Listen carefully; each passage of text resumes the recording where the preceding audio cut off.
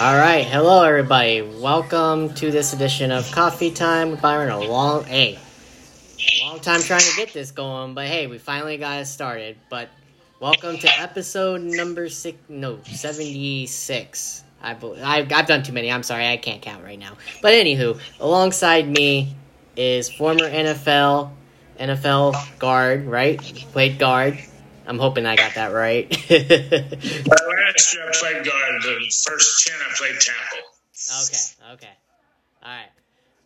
I hope I'm saying this right too. Greg Koch. Very good.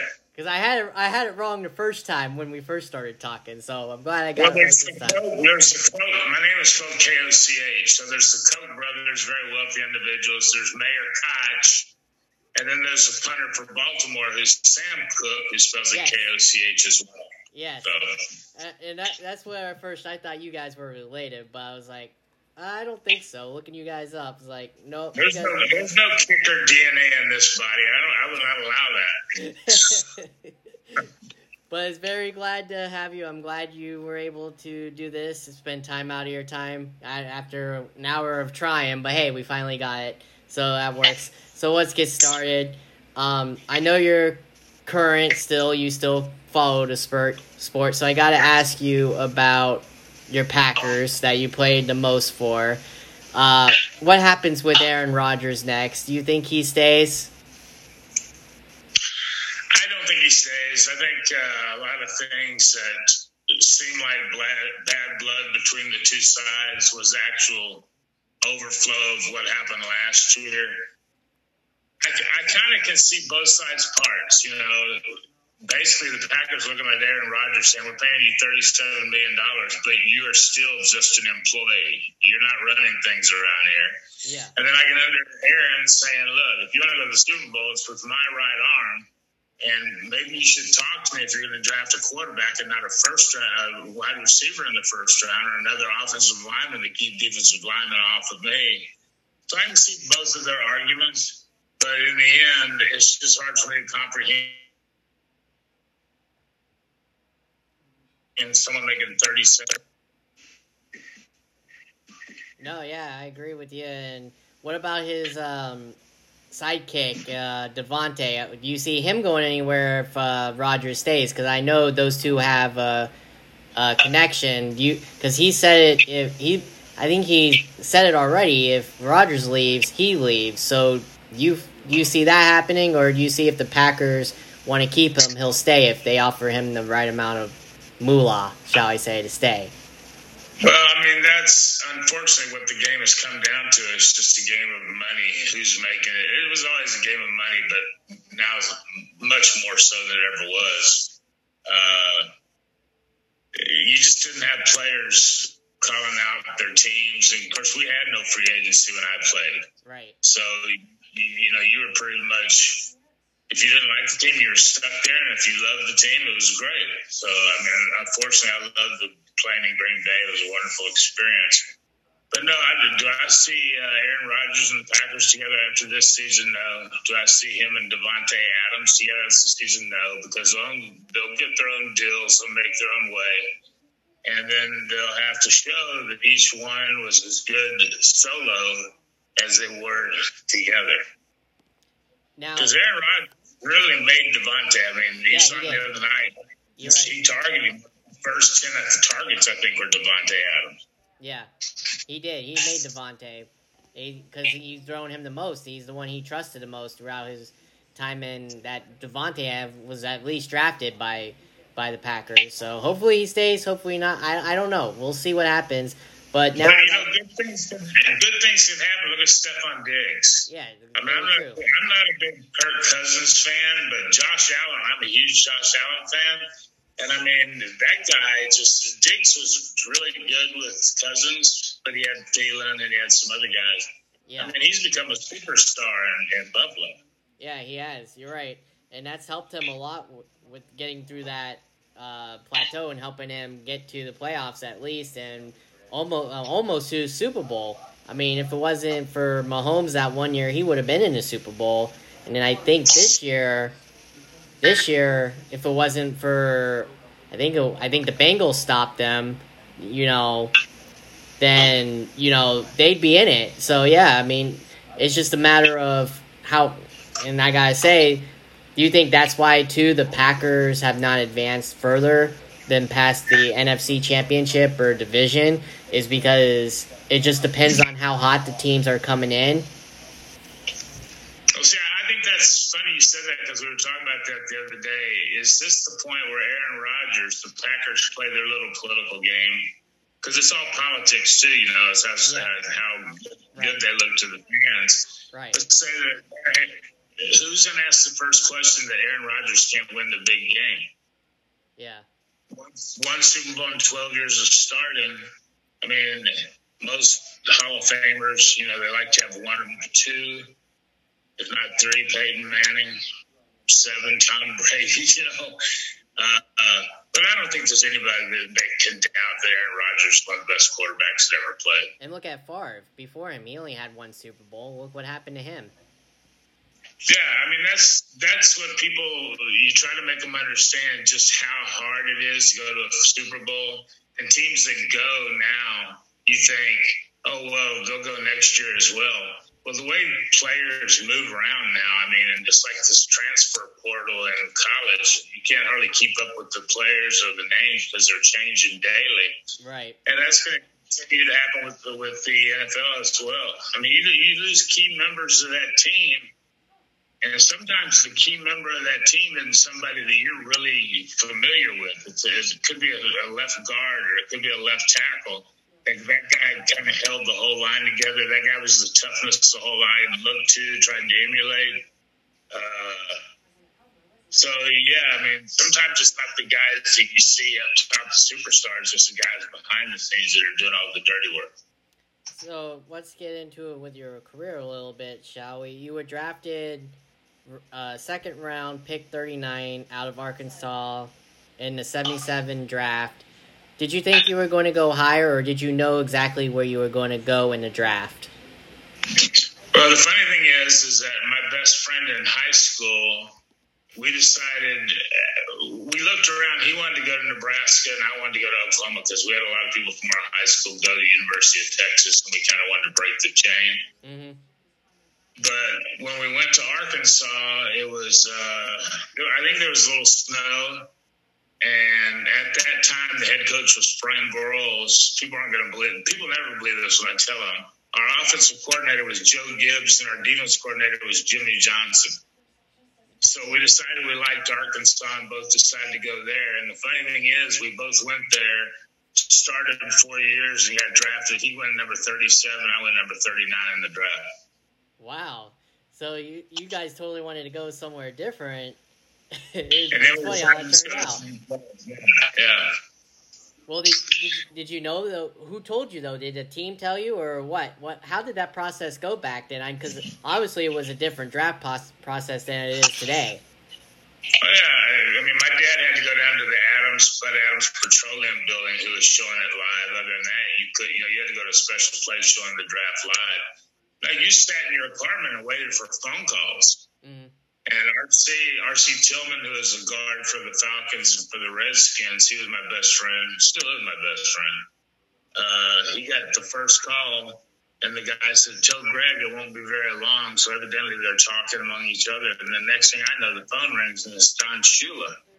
And Shula said, "Hey, because we're going to take your next pick, and we got to get you down to Miami for a press conference."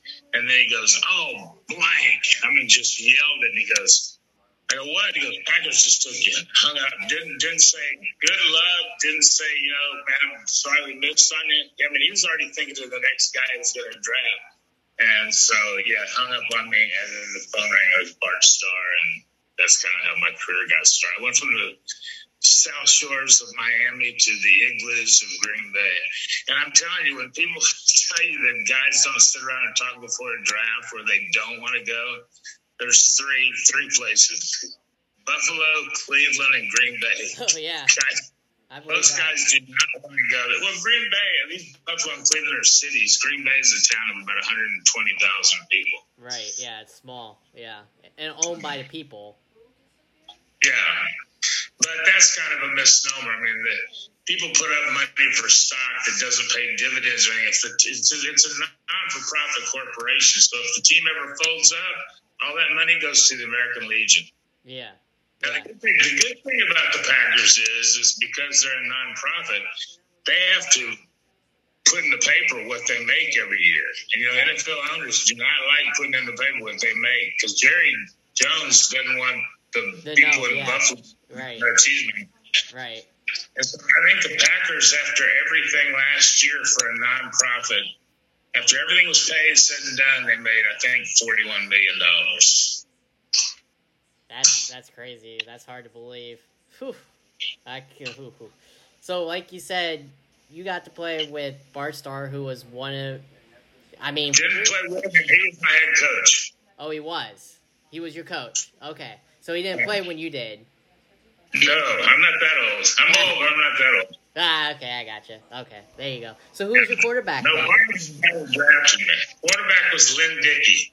Ah, Lynn Dickey.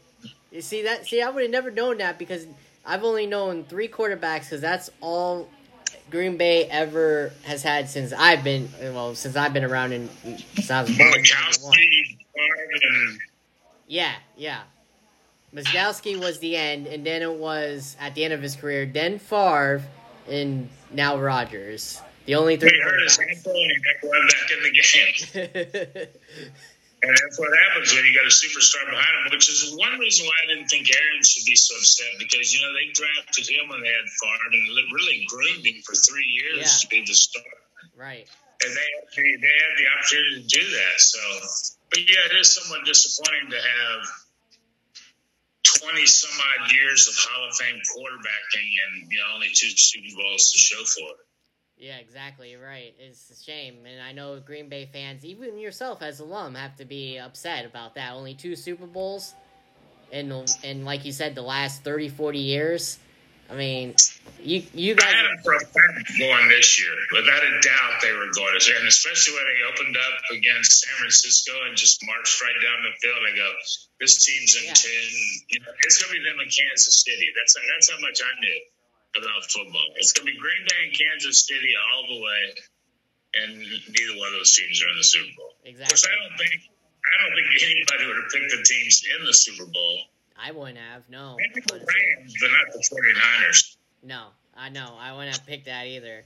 So, your position, you said you played center as well, but you were also guard. No, tackle. Tackle. Sorry, tackle, and then you played guard.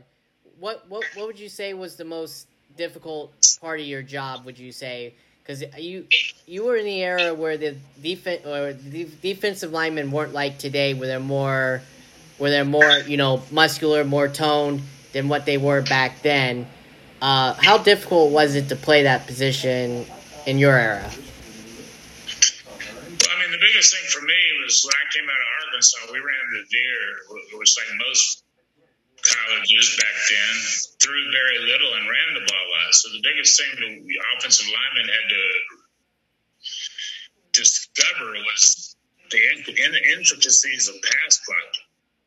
I mean, to come off the line, to be out there on an island with that defensive end, most of those guys are unbelievable athletes, and be able to stop those guys and have the footwork. I was very proud that I was able to do that for a long time. Now, they move you into guard. There's a lot of big bodies in there jostling around. You take some much smaller steps.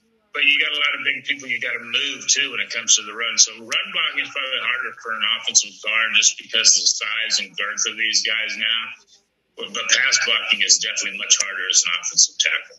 So what defenses did you have trouble with? Who did you have the most fits that you had going up against? Who gave you a problem? What were some of the names? When I was younger, it was Jack Youngblood. And then I never really had a bad game against him, but I wouldn't want to play him every day. As Mark Gastineau. That guy could rush the passer. He 6'5", 275, and could run like a 4.7 40. And at the end of my career was Howie Long. And the 3 things I'll name about all those guys that doesn't fit what you to describe the defensive lineman. These guys are all in tremendous shape. Right, yeah. I mean, most of great ones are in tremendous shape. Now, I admit there's some offensive linemen. I don't know how they carry those bellies around and play a 3-hour game. I mean, I would be out of wind so fast. But that's just, people are different. They're bigger now. They eat better. They have nutritionists. Like I did. I lived in the weight room. I was one of the few guys that did that back then. Now everybody does it. So, now, tell me about how close did you guys ever come to winning a championship when you in your time with Green Bay? There's two stories. In '82 it was a strike shortened season, so we played the Cardinals in the first game and beat them 46-14 or something. And then we played the Cowboys and lost 34-26. So we didn't go when I was with Green Bay. But we did also, the first year, my rookie year, was the last year that they only played 14 games, which is, you think that it wasn't that long ago. But we finished 4-10. The next year, all we had to do was the Giants to not lose their last game. And we're in the playoffs, and we knocked the Eagles out. Well, the Giants are playing the Eagles. And you may remember this, you may not remember because it was definitely before your time. But the Giants are just running out the clock. So instead of just taking a knee like any idiot would do, they hand off to Larry Zonka, who fumbles the ball, and Herm Edwards picks it up and runs it in for a touchdown and knocks us out of the playoffs. Two great guys in the game.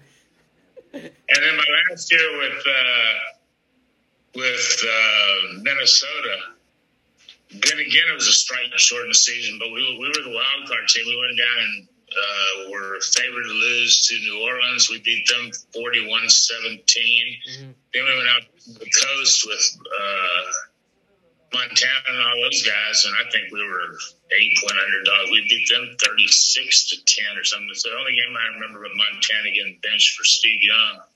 And then we lost to the Redskins in the NFC Championship game, which Garcia had been traded to him. So my best friend was playing for the Redskins. We're both wearing the same number then, number 68, which was my number. And then he got to go. He got a Super Bowl, and I didn't. That's crazy how it is, isn't it? How it works. Yeah. Well, just like I said, it just shows you how many great players have never been to a Super Bowl. Right, yeah. Yeah, you're right. And like you said, I mean, look at the guys that you went up against. Like you said, in the Giants, you had Herm Edwards, who's still around coaching, even though it's college. He was all them years playing in the NFL, like you said, and then he coached in the NFL. And Zonka, who was also a coach as well, and then went on to broadcasting. I mean, and those guys never won a championship. Right. So, you're right. Well, Zonka won a Super Bowl. Did he? Yeah, 74. They played here in Houston at Rice Stadium, and they beat Minnesota. Okay. Zonka won one. Okay. Marino never won one. Yeah, Marino never won one. I thought Zonka was... I know Zonka was a part of the team where they went the undefeated. I remember that. Right. That's 72. We're talking about 78 now. Yeah. So he was starting at the end of his career. So tell me now, if I'm seeing this correct, what do you remember about the 82 season? Because it's saying right here, you guys had one of the great offenses in history when you amassed over 6,000 yards. What do you remember about that year as an offense? You didn't want to play that was a funny thing. We were a Jekyll and Hyde team. We were ranked probably in the top 6 for like 4 years in a row in total offense. Ranked dead last in total defense. So I know you mentioned 82. We went to playoffs in 83. We went 8-8, but we also, I think we tied the league record for overtime games. We played 5. 5 overtime games. That's unheard of today. Yeah. And then we just, it was a tale of two teams. I mean, we had Lynn Dickey, one of the best long ball. We had two all-pro receivers, in John Jefferson and James Lofton. We had an all-pro tight end and Paul Kaufman. We had good running backs in Gary Ellis and Eddie Lee Ivory. And we had a good offensive line. And so we could put points up. But we opened up in 83. We beat the Oilers 41-38 in overtime. In 83, we played the Redskins, the defending Super Bowl Redskins, beat them 48-47. Mark Mosley missed a 36-yard field goal. They would have beat us 50-48.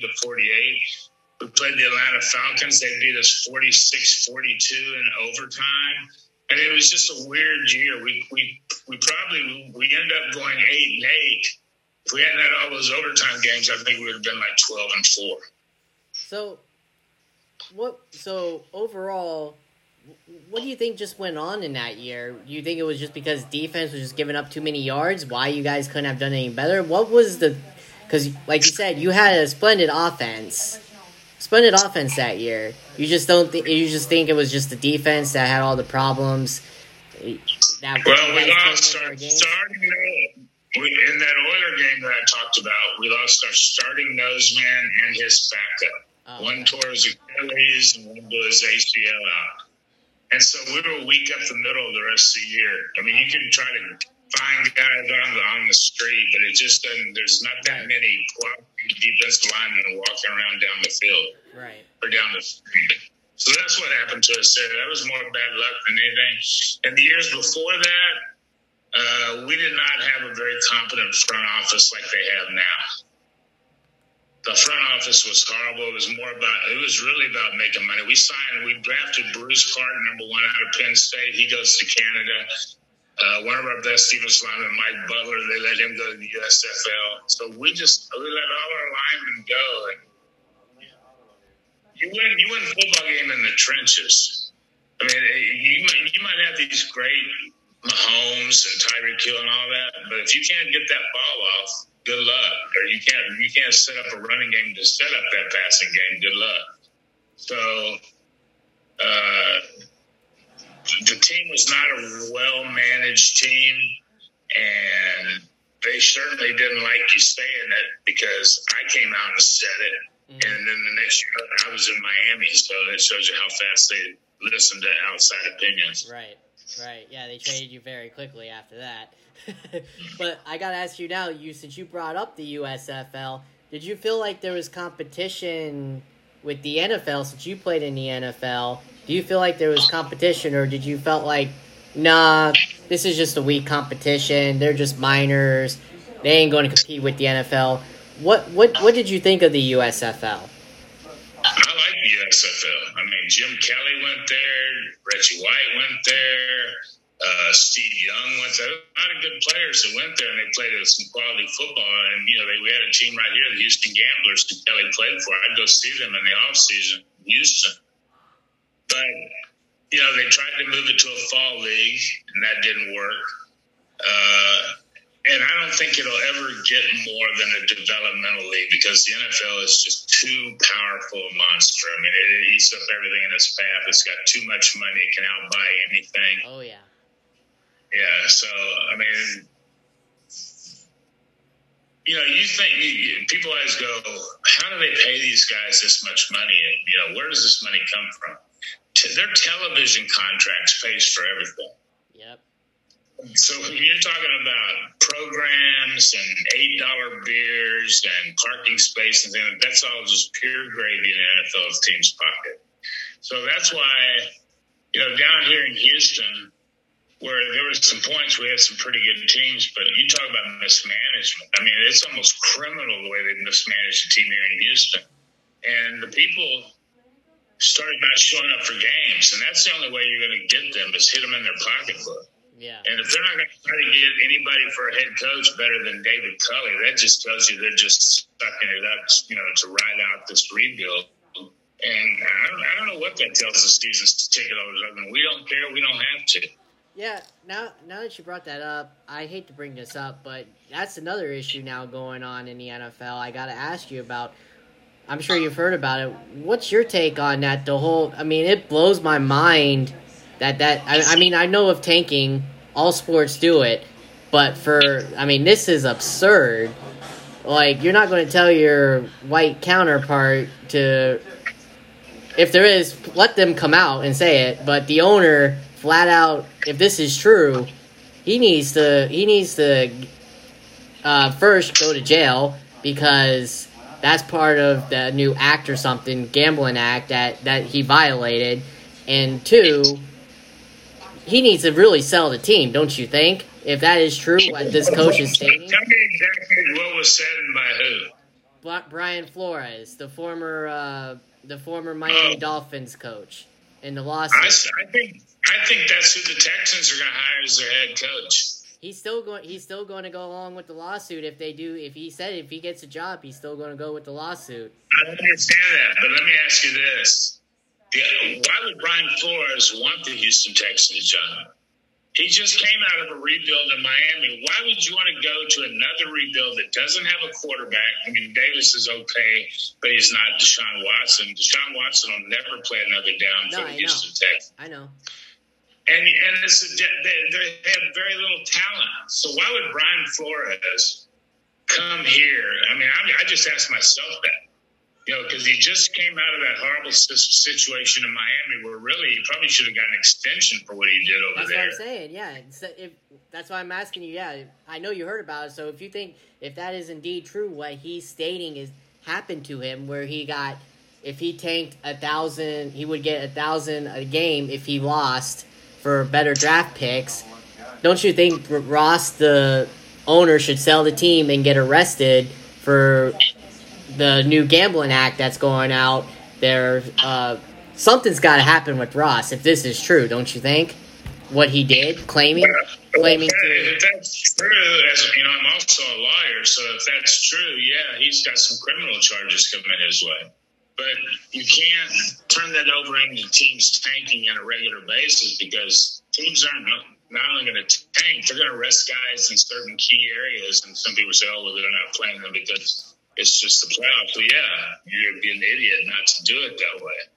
So, yeah, but there's times that you see players that, this is what I want most fans to remember, is that when they look at a football team, you're looking at 53 individual corporations. Yeah. Those guys make as much money in as little time as they can, because the average career in the NFL is 3 years. Right. So those guys are trying to – and don't say, that's ridiculous, because you do the same thing if you're in that situation. Yeah. And all that were there, we just look. When I first got there, I want to play 5 years. And then about 3 years in, I go, man, how do guys ever make it to 5? And the next thing I'm hitting 12 years. I'm going, this is a long time to play. And Brady just played, 22 years? Yeah. Yeah. So, and we weren't making the money those guys were making. So we did it out of love. We did it out of respect for the coaches. We did it. It was just I'm not saying it was a better time. It was a different time. And I don't think you can compare eras.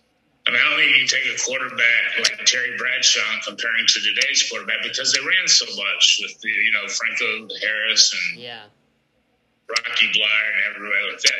Today they almost use the pass set up the run, where what used to be you use the run to set up the pass. But one thing has never changed. You win championship with defense. That's never going to change. And I'm an offensive player, and I say that because I've played on some really horrible, I wanted to use an expletive there, but some horrible defensive teams. Yeah. And number two, I can't remember what I was going to say other than championship. That you win championships with defense. And I know we were talking some about the offense, and I can't remember what it was. It's all good, but I got to ask you now too. Your division, when you played, how rough and tough was it? Because I believe you still had Chicago in your division. Who else did you have in your division? Did you have Minnesota in the Lions in your division? Everybody there except the addition of Tampa Bay. We had 5 teams in our division. So then when they went to 4 teams in every division, Tampa Bay was pulled out. So we remained – it was always the black and blue division, NFC North. So we remained that. And I mean, I'll tell you this. I had really no feelings toward Green Bay or anything, but when you get there, they instill in you, you hate everything that has Chicago in front of it. So we did not like the Bears. And, of course, that's when, they had the 46 defense, and I played college ball with Dan Hampton and Steve McMichael and those guys. So I had to listen to all that trash. But they were a hell of a defense. Well, yeah, you went up against that defense. How wicked was that defense? No, it was. They had a lot of talented people. I mean, when you got Singletary and Wilbur Osborne and Otis Taylor, or not Otis, what was Otis? But they had a lot of talent. They had the Fridge and Mongo and Dan Hampton. They had a lot of talent, but they also had a new wrinkle that nobody had seen before, where you put two linebackers over the tight end and then you cover the center guard. That was a big deal back then because guards and centers used to have help from the guys around them. Now they were kind of on an island pass blocking. Yeah. And it was a smart way to do it. So I mean, I don't give Buddy Ryan credit for a lot because I couldn't stand a little fat turd, but he was a pretty good defense coordinator. So you played overall 159 games. You made it into the Green Bay Packers Hall of Fame. What does that mean to you being inducted into their Hall of Fame? Even though you might not make it into the Hall of Fame, even though you should, because honestly, a lineman, they need to have more respect for linemen. They need to make them into the Hall of Fame easy, but that's beyond the issue there. But what was that? How did that feel to you to make it into the Packers Hall of Fame? Oh, it was an amazing event because we didn't go to a lot of playoff games, and so I didn't know if that would happen, if that would hurt me or anything or not. But when I left Green Bay, I had started in my position longer than any other player in the league except one guy, and I think what was Henry's last name? Another offensive tackle for the Raiders. Mm-hmm. So I was very proud of that. My whole NFL career, I only missed 2 games because of injury. I mean, if you can walk, you can play.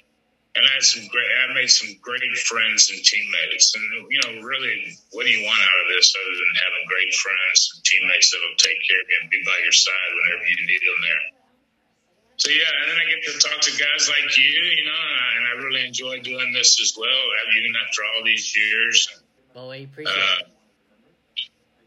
Well, I've had 3, what I say, people ask me what I did. I said I had 3 great careers. I played pro football. Then I would practice law for 19 years. And then I had a sports radio talk show here in Houston for 8 years. It's still going. Mm-hmm. So, now, some of the bad things from football, 15 operations. I have Parkinson's disease because of the NFL. I've got a very bad back because of the NFL, but would I do it over again? No, I wouldn't. I wouldn't change a thing. Oh, I know you wouldn't, because that's what you ultimately loved and wanted to do with your career was play football. Yeah, it's funny. I went to this, it was a medical clinic for NFL players. They did a complete workup and everything. And every guy I saw walk in there was limping. And so the guy next to me, I said, hey, do me a favor, watch me when I walk. And I said, do I limp? And he goes, yeah, you limp. We all limp. And I was asking my radio partner, N.D. Kalu, who played defensive end for the Eagles and the Texans. I said, when's the last time you felt good? He goes, 7th grade. I said, yeah, me too. Oh, that's great. That's great. So, now tell me if this is true what I'm seeing. I want to get your take on this. Explain to me, okay? Because I'm a big wrestling fan, okay? Yeah. Okay, I think you know where I'm going with this. So, yes.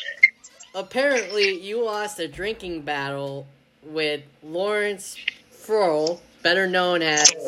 Yeah. Very full. Yeah. Better known as Lex Luger in the wrestling world. God bless him. I know he's in a wheelchair now, handicapped. But I guess apparently you lost a drinking battle. What went on there? What happened? What was that all about? It lasted 15 hours. What? Take us through this. What happened? What exactly got sure to that says point? I lost? He sure says I lost? Yeah. It's hard to be blaming us. They said you Well, lost. Larry was a guy from Pennsylvania that went to Penn State, and he got kicked off the team for fighting. So he went to Miami. He got kicked off the team for fighting. Mm-hmm. And so he was having a hard time finding a college to open the door. So he went to the Canadian Football League. They were taking juniors back then. Mm-hmm. So he played up there, and I guess a Packer scout saw him because the guy looks like a great guy. I mean, if you guys remember Lex Luger. He was big. Yeah, he was huge. But see, he couldn't outbench me. And that was a big deal because I always had the record for the Packer bench press, and he couldn't outbench me. So we always give each other, because he goes, yeah, but you don't look like this. I go, I don't have to, because I can do that.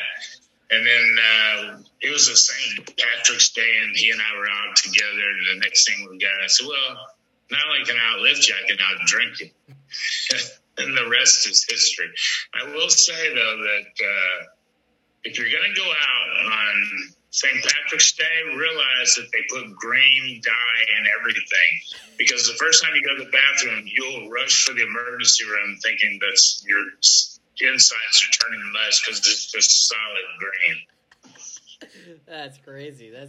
So after that, did you establish a relationship with him? You still talk to him to this day, or? Yeah, we had him on the show a couple of times, and like you said, he had a stroke, and he's changed his life quite a bit, and for the better. Big guy, I love him like a brother, and I'm sorry to see the things that are happening, but he seems to be handling them okay now, so I just wish him the best of luck. Same. Don't wish that upon anybody. So, yeah, you spent 2 seasons, like you said, after being traded, or were you released? I can't remember. Were you released to go to? Released. Okay, so you spent 2 years in Miami in '86 and 87.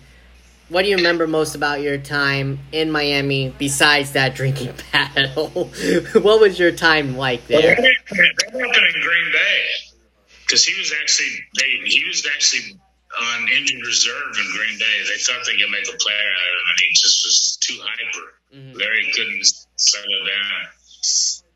The years in Miami, I just remember because I had been pass blocking for Lynn Dickey, and Lynn Dickey couldn't run a 40-yard dash, a 5.5 off a cliff. I mean, he was not very mobile. And so the pass block for that guy, it was like night and day to get it with Marino. Because Marino, it's 1, 2, 3, boom, that ball's gone. I mean, he has got the quickest release I've ever seen. But again, they had gone to the AFC playoffs game, I think, the year before, but they lost because their defense was horrible. And I just wanted to play for Shula. Because I was going to come back and play for the Oilers, and then Shula called me directly and said, man, get on a plane here. And I said, you got it, coach. And so I went. But, yeah, I wanted to play for him. Probably the smartest football coach I've ever been around. Just brilliant mind. Could tell you what all 22 guys need to be doing on a particular play. So who was better to work with, Shula or Marino? Because you dealt with Marino, played with him early in his career. So who was better, Shula or him? Well, look, when you talk about... I'll ask you a trivia question. Okay, go ahead. Tell me 4 guys who have lost 4 Super Bowls. Tell me 3. Okay. Is Jim Kelly one? No. I'm talking about head coaches. Oh, head coaches. Okay, head coaches. You'd be right staying with the Kelly. You stumped me. I don't know about coaches. I know about players, but coaches I don't know. Mark Brady lost 4 with Buffalo. Okay. Bud Grant lost 4 with the Vikings. Okay. And Don Shula lost 4. He lost 2 with the Colts and 2 with the Dolphins. Okay. I knew about the 2 with the Dolphins. I didn't know about the Vikings. Yeah, he was one of the youngest head coaches ever when he went to the Baltimore Colts. So when you say which one was better, they had 2 different functions. Probably at his craft, Marino was one of the best that had ever played, and Shula was a hell of a head coach. Yeah, it's hard for me not to go with the player, so I'm going to go with Marino here. But, they're still talking about that in New England. They are, I know. Did Brady? Yeah. That's why I brought it up. I think they make each other, that just certain things click when two guys get together that works like they work magic where nobody else can work magic like that. So yeah. I think that's what happened with them. And, hey, anybody that doesn't think Belichick's still a great coach, you're nuts. No, I agree. I agree with you on that. So what do you ultimately think went wrong with Marino? Why do you think he couldn't win the Super Bowl? Because that's what eluded him. A lot of people say he's one of the best quarterbacks that was in the 90s, late 80s and 90s before he retired. Right. I think in 2000, 99 or 2000 before he retired. A lot of people said he was the best quarterback of that era, which is true. I mean, I did see a lot of his games. He looked it. Why do you think he couldn't win the big one? He could win the big one. The problem is that what do you always hear football is? It's the greatest blank sport ever. Team sport. It's a team sport. I mean, if he'd had any kind of defense, if we'd had any kind of defense on those Packer teams I had, where you just slowed them down, where you just made them skip a beat and not score every time we scored, because we were averaging 40-something points a game, but they were right there with us. So it's a team sport, and people have got to remember that. I mean, a quarterback can only do so much. That's true. I mean, if I can remember, he only had two good. Well, in the 90s, he did. He had two good defensive guys that I can remember: Zach Taylor, Jason Taylor, and what was that? Pat Surtain. Those are the only three defense I remember he had. Other than that, I don't even know who was on his team. Draymond's already gone then. So, yeah. He didn't have many good defensive players. No, he didn't. That I can remember. Like I said, those are the only three I can remember from the 90s era. Right. Well, tell me one All-Pro from the Packers in the 80s you can remember. Good point. Reggie White? He wasn't there in the 80s. No, but he was there. Yeah, he might have been there in the late 80s. He was in the late 80s, but for sure. Because I think he got traded from... What was he? I think the Eagles? Yeah. He got $17 million to go to Green Bay. Yeah. And you know what? When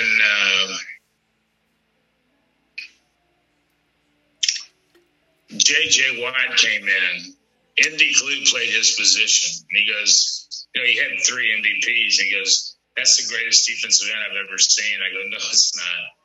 I go, you played with Reggie White. Reggie White's better than J.J. Watt. You also played with Bruce Smith, who has 200 sacks. Yeah. J.J.'s had 3 MVP, and he's got 102 or something like that because he's been hurt. So not only was Bruce Smith a great pass rusher, but he's also durable. What do you want from your players? You want them out there on the field every game that's going to be started. So, yeah, and he finally apologized to me. He said, you were right. Because, time hurts everybody. You're right. And I think it's so unfair, like when Oliver Luck or Andrew Luck came out and said, this is the best quarterback for 50 years. Who can live up to that? He can't live up to that. And he was a great quarterback. But to put all that on a kid coming out nowadays, it's just too much because you got a camera in your face. I mean, when I played pro football, there were 8 cameras following the game. Now there's 34 cameras following the game. All over the place, yeah. You're not the only one that has said that. Shannon Sharp, who was a 90s player, has also said that, too. He said that as well. There's a lot more cameras today than what they had in the 90s as well, so. A lot. So, he says that all the time, and I believe it. There's a lot more, so they're all over the place. You're going to see fights. You're going to see people spitting on each other. I mean, you'll see it all. Right. Well, I mean, who would have ever thought when I was playing that somebody would do what Antonio Brown did? Very true, and get away with it. Yeah, exactly. I agree. They would have fired him. They would have locked the locker room door and said, "Find your own way home, man." Yeah. Or he would guess he was in Tampa, so it didn't matter. But they would not put up with that stuff. And no, it was different. Agree. And you know what? A lot of times the veterans wouldn't put up with that stuff. Right, I agree. You played in a different era than what it is today. Today, if you're a good player, they don't care. They don't care if you act out. Yeah, they hate it, but they don't do anything about it. They hate it, but they don't do anything about it. Yeah, we had a guy in Green Bay that did a little dance whenever he had a tackle or something, and Paul Kaufman and I pulled him aside and said, "Look, if we're down 10 to 14 points, don't do your little dance. You just look stupid." And the guy kind of bucked up, and I said, "Well, if you want to buck up, you're going to look stupid twice." Yeah. But no, you just don't do that. I'm all for celebrating. Look, if Gastineau got a sack on me, he want to do his little dance, he deserves it. That's fine. Yeah, exactly. And I'm all for those guys jumping in the stands and being a crowd experience. But all this stuff with, taking phones out and choreographing everything, just act like you've been there before. Right. I totally agree with you on that. So now I got to ask you, you spent 9 years in the league. Any players that you... 11 years. Okay, sorry, 11 years. My bad. Any players that you played for that you think deserve a shot to be in the Hall of Fame that have not been in the Hall of Fame yet? That have been snubbed? I can't believe you asked that because I was thinking about that on the way over. There's a guy that I played against, and he's a friend of mine only through playing against him because I respect the guy so much. Mm-hmm. He made All-Pro at nose man, he made All-Pro at defensive tackle, and he made All-Pro at right defensive end. Mm-hmm. You know what I'm talking about? Trying to think. I think I know. It's on the tip of my tongue. I can't think of his name. Played for the Jets. Joe Klecko. Oh, Joe Klecko is one of the strongest human beings you'll ever met. Just country strength, Unbelievably athletic, and he should without a doubt be in the Pro Football Hall of Fame, and he doesn't get a sniff. I think because he had some kind of white-collar problem. I don't know if it was legal or not. But there's the guy. If anybody should be in the Hall of Fame, it's him. Anybody else, or is he it? No, there's a lot of guys. I mean, I think our center, Larry McCarron, could be in the Pro Football Hall of Fame. Just off the top of my head, I'd have to go through guys and tell you whether I think they belonged or not. But there's a lot of guys. What about yourself? No. To me, if you're I'm in 3 Hall of Fames, okay? I'm in the University of Arkansas Hall of Fame. I got my letter retired at my school. I'm in the state of Arkansas Sports Hall of Fame, and I'm in the Packers Hall of Fame. That's good for me. I mean, to me, to be in the Pro Football Hall of Fame, you have to have multiple, not just Pro Bowl years, but all pro years. Right. And I was only an alternate twice, and I made second team All-Pro 1 year, and that was it. So I really don't have the medals, so to speak, of what you learned at a Pro Football Hall of Fame. Now, I played against most of those guys, and I can tell you this, they respect me because we had a mutual respect. I mean, I never remember getting run over by anybody or anybody, boy, I never want to play him again. But no, those are hallowed grounds. And you asked me before what I thought about being in the Packer Hall of Fame. That's what it was. If you go into the Green Bay Packer Hall of Fame, if you ever visit Green Bay, and you see, or just pull it up on Google, I think there's only like 150 players. They started in 1903. Yeah. But it's like a who's who of who's in the regular Hall of Fame. I mean, you got Jerry Kramer, you got Bart Starr, you got all those Packer guys. You're going to have Brett Favre, and there's just going to be so many guys that are going to be there from my years in the Packers, and it was kind of a deal where I overlapped.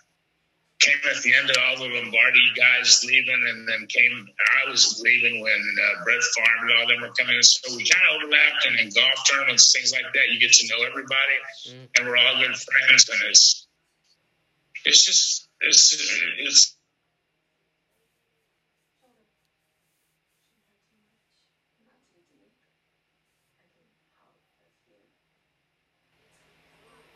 Football Hall of Fame, but he's also, and so am I. So I feel pretty good about that. So how often, since you say you do live in Houston and you have a gig there? Did I lose you? No, Hello. I still hear you. Can you hear me? Can you hear me? Okay. Yes. Okay. Lost you there for a second. Lost you there. You were frozen. I could hear you, but you couldn't hear me. Okay. Perfect. Now that we're back. So as I was saying, since you live in Houston, you have a radio gig in Houston. How often is it that you ever get to go back up to Green Bay to see the games? Do you get to go up there and watch every home game? How often do you go back up there to watch a game? I try to go once a year and see it. The Packers are unbelievable the way they treat their alumni, and that they keep open a suite. And if you're in town, you call them, and if there's room in that suite, you can go to the game for free. So I try to let them know, in advance what game I'm going to come up to and things like that. But I try to make one game a year. And as far as the radio gig, I just retired. With the Parkinson's, the doctor says if I want to travel, I need to do it now. And hopefully these COVID restrictions will stop because, unfortunately, he says at some point I will need assistance walking because there's just no cure for Parkinson's right now. But who knows? Michael J. Fox got it when he was 29 years old. There's a cure, yeah. So, there's a cure out there somewhere. Yeah. Not yet, but there is somewhere. Who knows? Hopefully it comes out. They don't know how you get it other than, being part of that NFL lawsuit. The NFL is only paying about 4% of the dementia type things. I heard, yeah. They need to pay more. Yeah, I know. They need. But if you have Lou Gehrig's disease or Parkinson's or full-blown dementia where you don't know who you are, they're paying those pretty quick. So I was paid pretty quickly. I don't know. Who's to say what's enough when you have to alter your lifestyle? When I got through with my radio gig, I wanted to ride my Harley. I wanted to drink beer. I wanted to play golf. I wanted to do a lot of different things. Lift weights, and I can't do any of those now because of Parkinson's disease. Right. So I don't know if it's worth it or not, but and people always seem funny when they ask me if I would do it again, but I would. It was just so much fun, and when you were a kid back then, it wasn't like kids today. Kids today, when they're 7, will go, I want to be a pro football player. I just wanted to start in high school, but that was what we thought about it, and then. We were in practice at Arkansas one day, and Coach Brill said, that guy over there is looking at both y'all. He's a scout from Cincinnati. And I go, what? The NFL is looking at us? We're just two skinny white kids. And it just shocked the hell out of me. And the funny thing is, you just start over again. First, you're a freshman in high school, and you work up to you as kind of the stud senior. Then you go to college, you're a freshman again, and you're nobody, and you work yourself up, you're a senior. Then you go to the pros, and you're a rookie, and nobody wants you in their locker room, wants to talk to you, and then you work your way up to where you're one of the old veterans. Yeah, it's a weird game. But it's fun. So, a couple more questions. We got 8 minutes left before we call it a night. Because I know it's getting late over where you're at, too. So, the first one is, we briefly got into it earlier about college sports. You played in an era, and just like the other era of the 90s as well, 80s, 90s, 2000s, played in an era of where college athletes did not get paid, did not get in the transfer portal, which means they did not get paid. Do you like where it's going now to where players actually do get paid if they choose to use this as a career? I have very mixed emotions about it because we all felt like we were getting paid. I mean, the reason you got paid your scholarship to go to school, that wasn't cheap. Right. I mean, I could have gone to West Point. I could have gone to Harvard. I got recruited by all of them. Right. My dad, of course, was hoping that's where I would go, but I was also thinking about I want to be on TV and watch and win some football games. That's why I came down to Oklahoma and Arkansas for me because they were both powerhouses back then. Right. But do I think players ought to be paid? I think if a guy comes to school, and this happened to Switzer a lot, which is why a lot of people don't understand why he got put on probation. guys would come to school, to college, have one pair of pants. I mean, you're recruiting these guys out of some pretty small towns in Oklahoma or East Texas or somewhere like that, and they don't have a lot. And so when they go to school, if they only have one pair of pants, Switzer go out and buy them some pants and some clothes. And I don't see anything wrong with that. And if they're going to punish a coach for doing that, then hell yeah, pay these players and let them. We had guys at Arkansas that couldn't go home for Christmas because they didn't have a way to get there and their family couldn't come get them. So they just spent it by themselves. Usually, you try to ask one or two to come home with you or something, but they would sometimes be too embarrassed. So, yeah, I mean, am I for paying these guys? Yeah, I mean, I saw Texas just paid all their offensive linemen $50,000 to stay out of the transfer portal. I don't know. To me, there's something about loyalty and how good is your word when you shake a guy's hand. I don't know if that's really discussed anymore. Because it seems like a lot of these guys, to me, are mostly quarterbacks. Yeah. They get to a place, and if they don't start immediately, don't make me work harder or make myself work harder. Yeah, if they don't start, they want to go right to the transfer portal. Yeah, exactly. Right, and that I don't understand. Because once you quit something, it gets easier and easier to quit. Yeah, you're right. And last question is, we got 4 minutes left. Last question is, do you believe I know it's tough. Hell, it's for me to tough because there's so many different errors. But do you believe that Tom Brady is the GOAT? No. I don't think he's the GOAT. That's what I say. It's tough. It's tough because there's so many different eras. It's tough. I think some of the things that Favre did, I think some of the things that Peyton did, I think some of the things that Johnny Unitas did. That's what I'm saying. It's tough. It goes by era, yeah. It's very tough. Now, I think what he and Belichick did together is absolutely amazing. I don't think that'll ever be replicated. No. Because you just can't beat the same 45 guys on the field like you did before. Even Belichick was struggling with that. Mm-hmm. But let me tell you something. If he's not number one, the other guy's sending him Valentine's. Very true. Very true. I'm trying to think. The guy that comes to mind is Johnny U and how great everybody thought he was. And there's some great quarterbacks in the league right now, but they didn't have Belichick as a coach. I mean, you look at Brady, just Google his combine picture. I know. He was fat. Yeah. His combine picture. He wasn't very soft looking, and the way he's changed his body physically. And you got to the biggest part of work a quarterback does is not on the field; it's off the field. Yeah, it's watching and reading defenses and things like that. And he seems to be able to. He probably did that with the best and hired a nutritionist because of his wife. I don't care why he did it, but he had one of his best years last year. I mean, if he came back, it wouldn't surprise me. I wouldn't be surprised if they were successful again. Exactly. So we got a minute and a half with you. Real quick bonus. Define your career in one word. What would you say it was? Determined. Perfect. Couldn't have said anything better. I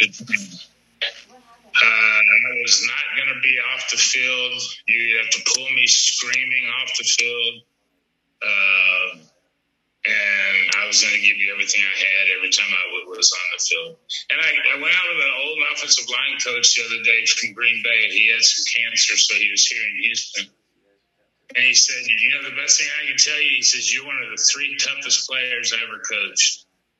And he coached for 45 years. So that was as big a compliment he could pay me.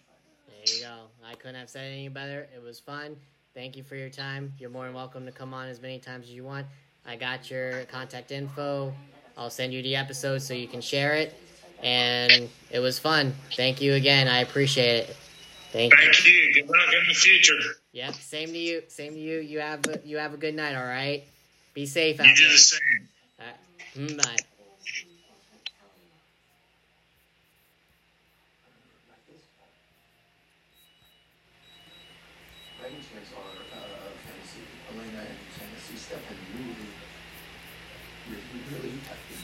Greg, Koch, everybody.